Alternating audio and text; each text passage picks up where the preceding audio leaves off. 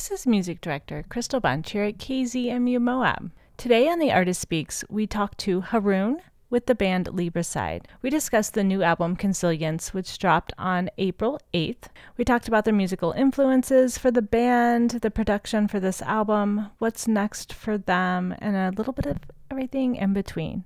Thank you so much, Haroon and Libricide, for taking a moment to chat with us. And thank you, dear listener, for tuning in to KZMU Moab. My name is Crystal Bunch, and I am the music director at KZMU Moab in Moab, Utah. And I am here today with Haroon with the band Libricide. And the reason we're kind of chatting today is because you just dropped a new album, Consilience, which was dropped on April 8th. So welcome. Thank you. Thanks so much for having me. And I guess my first question is about the album. I know that you formed the band as a solo project in 2012, and then it's grown from there. So let's start at the beginning. Where did the idea of Libricide start, and how has it grown from that beginning?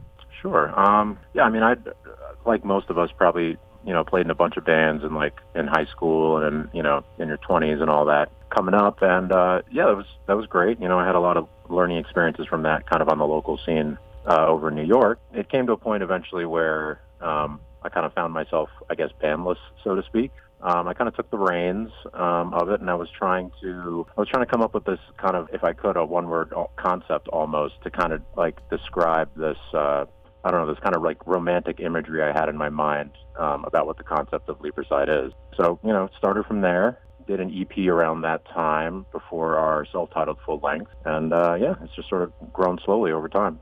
That's so awesome. And how many members do you have total in the band right now? We're a 4-piece. Awesome. So you went from solo to bringing in 3 other, great people for the band. And when I first started listening to this new album, because you were not on my radar before, which is my favorite part of my job is getting to hear all this new music. But immediately, for me, I picked up, and I'm sorry if this is wrong, but I picked up an amazing Taproot sound. I grew up in the 90s. Really? Yeah, so I'm like, wow, my first instinct was there's a song that Taproot sang, there was the titled poem, I believe, but it's just there's something about that. And again, if you're not a Taproot fan, I apologize, but I definitely picked up some of that sound in some of your tracks, and I was, that's number one, immediately drawn to it just because of my music background growing up. But who are some of the musical influences that you or some of the members in the band had that may have, impacted this album? Yeah, it's funny you mentioned that. Taproot was obviously one of the bands that we grew up listening to as well. The beauty of Libricide was, we were influenced by so many of the popular music artists that we grew up on, So, Mm-hmm. Not even the 90s, if you go back, even the 80s stuff, the classic rock stuff, the Beatles, Queen, further back from that. Actually, we take influences all over the place. There's some hip hop in the new album, Yeah. But yeah, it was a lot, it was a lot of those. I always said, I like that we still are all about good songwriting and might have a mainstream feel, so to speak, for lack of a better term, but it was never forced because these were those were kind of naturally the artists we grew up on. So the Beatles, the Queens, the Metallicas, the Megadeths, but even all the 90s bands like Alanis Morissette's Jagged Little Pill, I think was the first CD I ever owned. So we kind of pull from a lot of different areas, but yeah, we definitely have that 90s influence too. That was the first CD I ever owned too. Really? Yes, from Columbia House. That was a phenomenal record. I know it was. It was, you could put, you taped your penny to that thing with all those stamps, and they sent you those CDs. I think it was Columbia House. I'm not sure. Oh, yeah. But yeah, yep. Alanis Morissette, and I can't even, I don't know why that one sticks out, but, even then my musical taste was all over the place. Oh, Jackal. Jackal was one of them too. Oh, okay. But yeah, so anyway, all over the place. But yeah, Alanis Morissette. How many... Great CD, great choice. But back to yours, because yours is really great too. So Consilience, what is the meaning of the title? Tell us about the production of that album. Coming off our first record was largely self-produced. We learned a lot my kind of story with it is like it kicked ass for what it was for kind of the local scene in New York at the time. This record was us trying to branch out a little bit more, going more national with it, and it's kind of the natural follow-up to what I guess Libricide kind of is thematically. So Libricide on its own, it translates literally, it's like the destruction of books or libraries, right? Mm-hmm.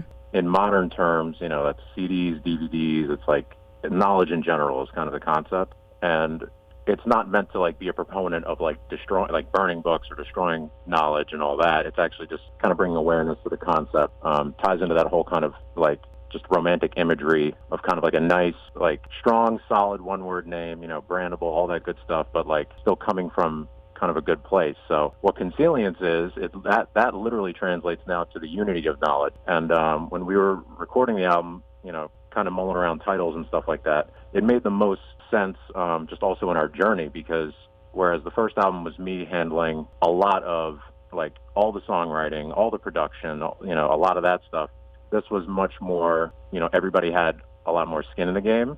Like thematically in its own sense it has a meaning, but it worked on the physical level because we brought in all these different talents and all this stuff. We recorded the album at Portrait Recording Studios in Pompton Plains, New Jersey. And then this gentleman named Ted Jensen actually mastered the record, which was like a phenomenal ribbon on the whole package. He did like the Eagles' Hotel California, Green Day's American Idiot, like tons of Billy Joel records. Like he has a crazy discography. You could check it out. So it was really the blossoming of this group into like kind of a full-on like team effort. So that was the beauty of Consilience. That's really amazing. And did you start that production, like, I know a lot of the albums that are still coming out now were started in the middle of this pandemic or before and kind of put on hold. How did that affect what you guys were doing with Consilience? Yeah, it was crazy, man. It was, I mean, not just with everything, going on across the world, like, it's not even about the music at that point. You got to look out for your fellow man and all that good stuff. But like, yeah, a lot of acts weren't, they weren't touring. It didn't make sense. It wasn't economically feasible. We had, we'd been writing some of these tunes since before the pandemic started. So, it just kind of made sense. It's like, hey, you can't go out and tour just yet. You don't know what's going to happen.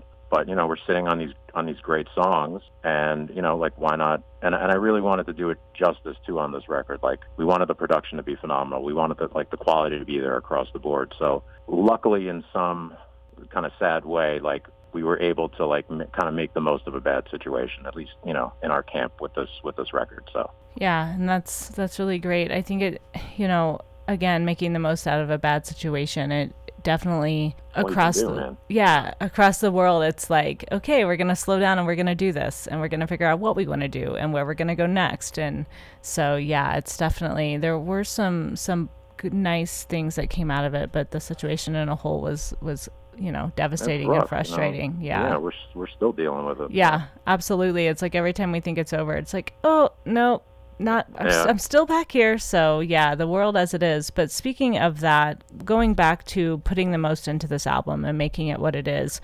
Some of the tracks that I love on the album are the title track, Consilience, and then I also love the track, It Might All Fall.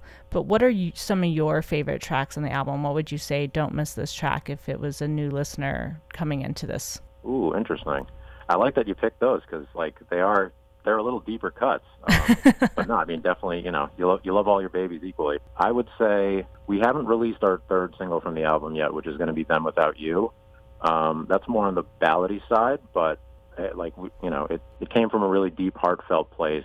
I think it'll resonate with a lot of people. It's actually about loss. Coincidentally, a lot of this record ended up, I guess, kind of touching on themes of that, but with kind of like a positive spin at the end and all that. So I would say, yeah, Them Without You is a great ballad. I love Silence, which was our second single. If you're more of like kind of a prog head, semi-prog, hard rock, Consilience is definitely more prog, the title track itself. And I just like, sometimes I just like a catchy riff too, like Over Everything and Everything Is Easy. Those two songs kind of go together. And I don't know, I just think that chorus is like heavy, but catchy, but punchy, like all at the same time. So, I mean, I love all my babies. I'm a tough person to ask. Also, Acceptable Losses was like a death metal track we did on the record. Right after that, we have the hip hop track, Work Right Now. And the beauty is we can take these songs and apply them to any set or show based on the nature of the set. Like we've been able to do everything from singer-songwriter bills to like the heaviest of metal shows, and that's kind of like the beauty and the diversity of us that I love. Yeah, that's definitely great. And yeah, the hip hop track. I'm a hip hop lover secretly. I guess not secretly. Probably everyone that knows me knows that, but that was definitely. Did I see a picture of you rocking a Tupac shirt? I think. Somewhere? Absolutely, you did. I love that guy. Me too. Yeah. Goes back to those roots, I guess. It's most definitely like I would have to say if I had to choose at the end of the day, my favorite genre would be hip hop, especially it goes back to 90s hip hop, but I just love it. I love all hip hop and rap. For sure. Yeah, but yeah, that's funny that picture still. Work right now is influenced by like Pac, and like there's a little Kanye in there. I don't, if you listen for it. Like, absolutely. It was funny. I had someone be like, "Oh, I love Kanye. His music," and I was like, right, exactly. He's just a person. Personal he's a human. Aside, Yeah, he's a human. We're all dealing with things. But okay, so what's next for you guys? Are you touring? What are you doing? Is there another album in the works? What can you tell us? There is another album. It's crazy. Like has it been a month yet since this album's been out? So we're still doing a lot of promo for this. Yeah. We don't have like a tour lined up. We have potentially, I almost don't want to say it. We're still in the works on it, but we're supposed to be playing Orange Loop Festival, which is in Atlantic City, on June 12th, and it's going to be a crazy bill actually. All things panning out. We should have tickets up on our website soon, but we're going to be playing with like Stone Temple Pilots, Hoobastank, Puddle of Mud, like all those guys. So that's going to be a really big one, kind of in the beginning of June. And beyond that, yeah, I mean, we're open to the other opportunities. We did our release show actually at the Chance Theater over here in New York in Poughkeepsie with Tantric. That was awesome. So yeah, just keeping it moving.